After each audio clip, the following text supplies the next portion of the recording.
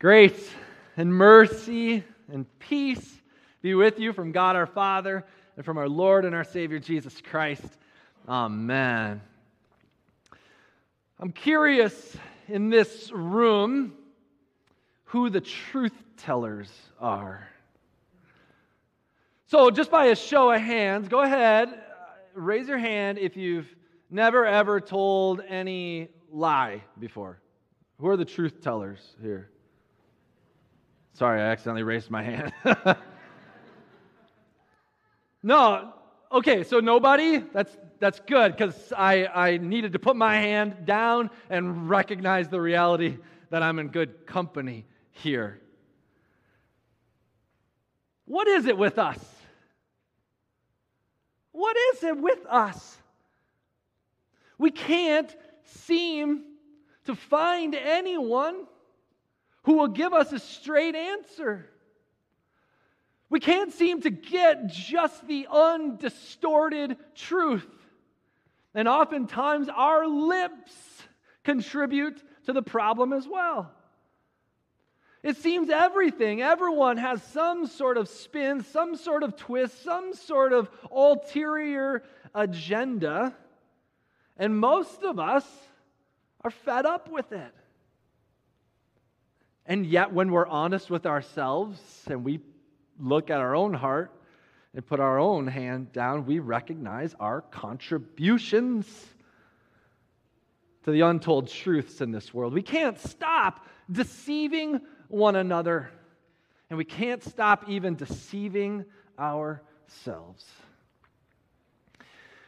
We're studying the book of Genesis as a church this summer.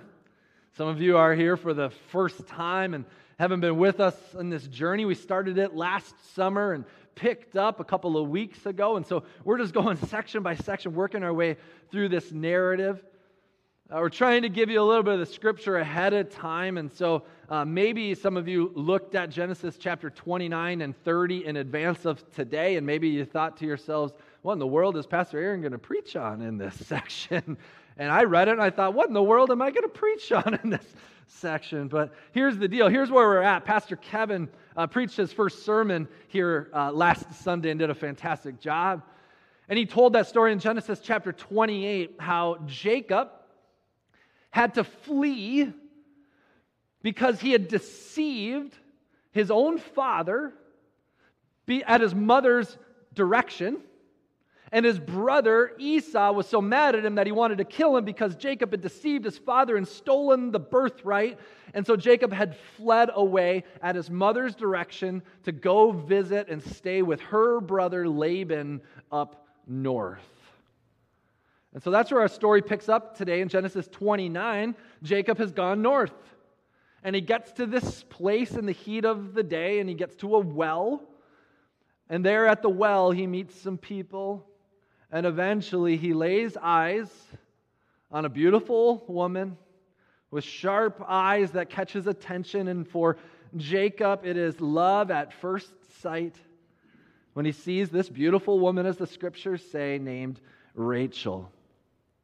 Rachel is the daughter of his uncle Laban. Yes, that makes them first cousins. We're just going to leave that as the way that things were in the book of Genesis at this point. But he sees her and announces to her that he's made it, that he has come. And Rachel is so excited that she runs off to get Laban, her dad, and Laban comes. And he's so excited to meet Jacob. And he says, Jacob, come and stay with us. Sounds like a wonderful welcome.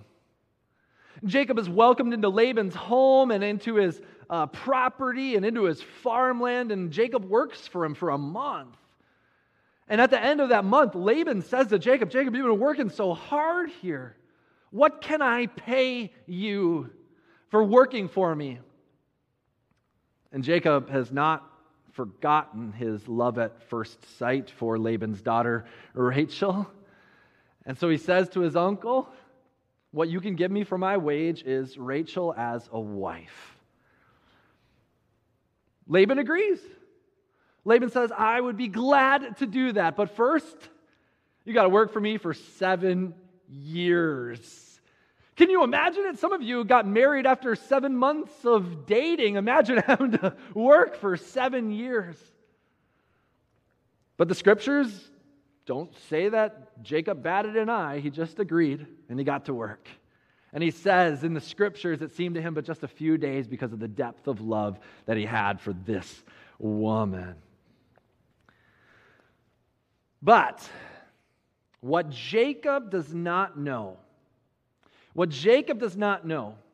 is that deceit runs in his family. See, Jacob's name has come to be famously known as being called the deceiver. That's what people call him because his brother Esau long ago said, his name ought to mean deceiver. And so Jacob, this is the reputation he's got as the deceiver. But what he doesn't know is that deception lies in his bloodline. Here's what happens. Laban has an older daughter as well who is unmarried. Her name is Leah. The scriptures say that her eyes are weak. It could mean that they're just not as attractive as Rachel's. We know as the story plays out that Jacob loves Rachel more than he does Leah, but Leah is the older daughter, and it was uncustomary to marry off your younger daughter before the older daughter. So, Laban throws a big wedding party saying it's for Jacob and for Rachel. They have the big party. Jacob goes into the tent. When it's dark, after the big party, Laban gets not Rachel, but Leah, and sends her in to spend the night with Jacob. Jacob wakes up in the morning and is surprised, scared, worried, I don't know, probably a variety of things. He goes to Laban and he says, Laban, what's the deal? And Laban says, well, it's uncustomary for me to marry off the younger daughter first, and so by policy I had to give you the older daughter first, and so here's what you need to do if you want to marry my younger daughter. Spend a good week, solidifying the marriage with Leah. Then you can marry Rachel. But in exchange for marrying Rachel, I'm going to need 7 more years of work. Jacob, the famous deceiver, gets deceived. He gets what's coming to him.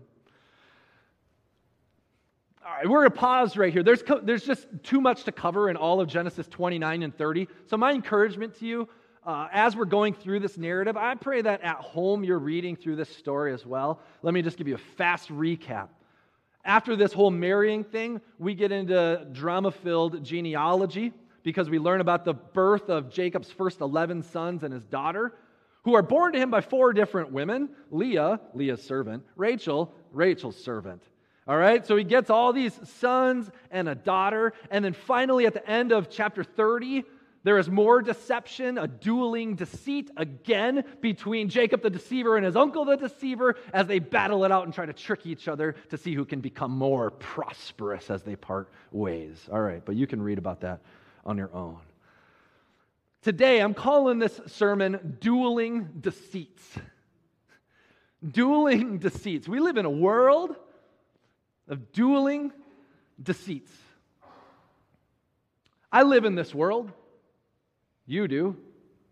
None of you raised your hand and said you are truth tellers, so you recognize your contributions to the deception that is present in this world.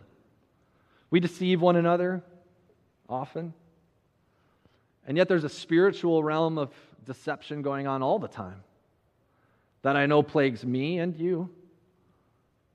There is an evil one named Satan who is a master of deception, more so than Jacob or Laban combined. And what Satan loves to do is to mess with our heads and our hearts, trying to convince us that we're not valuable, that we don't matter, that we're alone in this world, that we're not good enough. That's Satan's work in this world.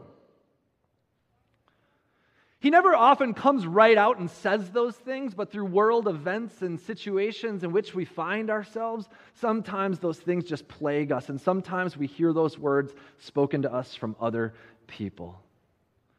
And those ideas from Satan of deception wield a weapon against us, trying to convince us That we are not valuable children of God, baptized into His name, loved with an everlasting love.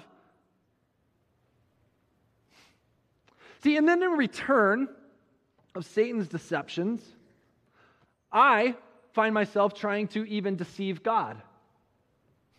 If I could, I try. I tell God, you know what, God, if you could just close your eyes for a moment and turn your back, I'm going to do what seems more fun and feels good than what you would want me to do. And so just look away for a moment.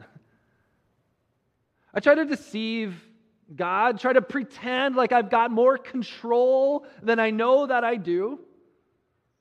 And then I come to church and God speaks clearly to me through His Word, forgiving me of my sins. And I say, I want to live a better life, Lord, help me.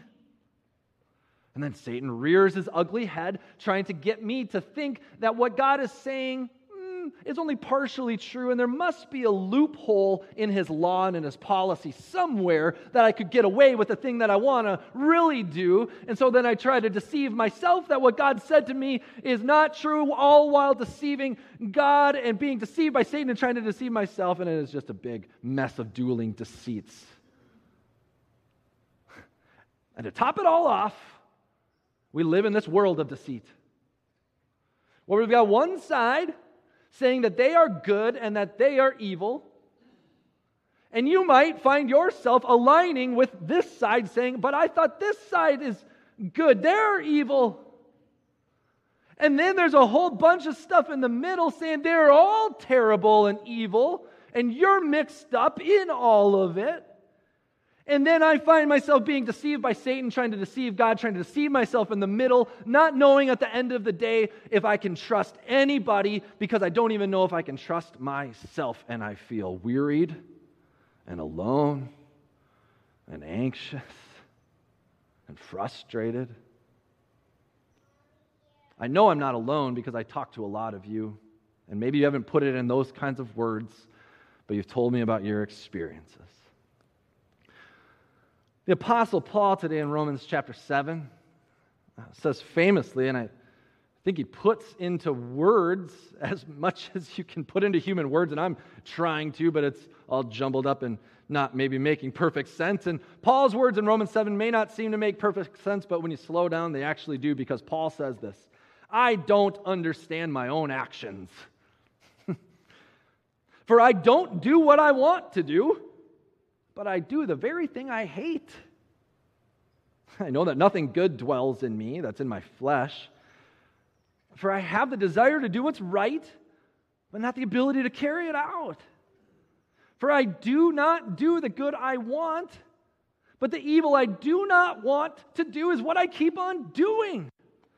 Now, if I do what I do not want, it's no longer I who do it, but sin that dwells within me. And yes, Paul, you are right. We are broken, sinful, afflicted, deceived deceivers.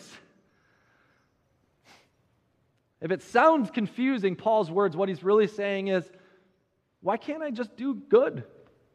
Why do I keep doing all this junk? I don't want to, but I can't get it straight. And if I can't even trust myself to do what is right, who can I trust? And the answer to that question, who can I trust, is as simple as the answers come when you're in the church. It's a good old-fashioned Sunday school answer. And the Apostle Paul gives it to us as well, because Paul says, wretched man that I am, who will deliver me from this body of death? Thanks be to God through Jesus Christ our Lord. Jesus is the one who is truth. Just, that maybe sounds too simple, but think about that. As we talk about all this deception, Jesus is truth, the Bible says. He is the only one who has no deceit in him. There was a prophetic scripture written hundreds of years before Jesus' birth in the book of Isaiah, chapter 53, that foretold what the promised Messiah would be like. And in Isaiah 53, it said, in him there would be no deceit in his mouth. There's no deceit in Jesus. Jesus will never deceive you. While we're doing all of our trickery, thinking that we're fooling one another, fooling ourselves, fooling God, in him there is no deceit. He is truth.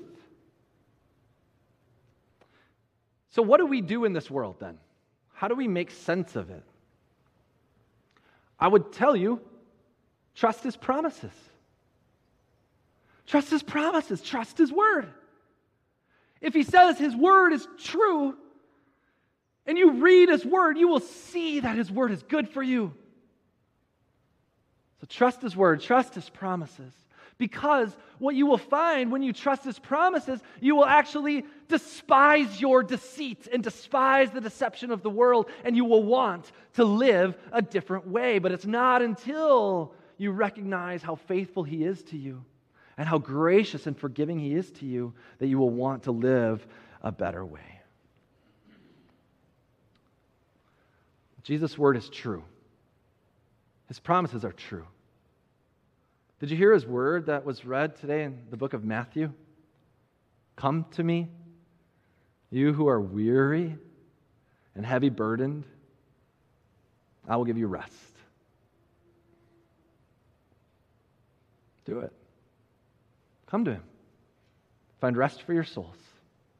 You are forgiven, set free. You are valuable. You have purpose. You are children of God, loved with a never-stopping, never-giving-up kind of love. That's for you now, today, and forever. Go in his peace. Amen.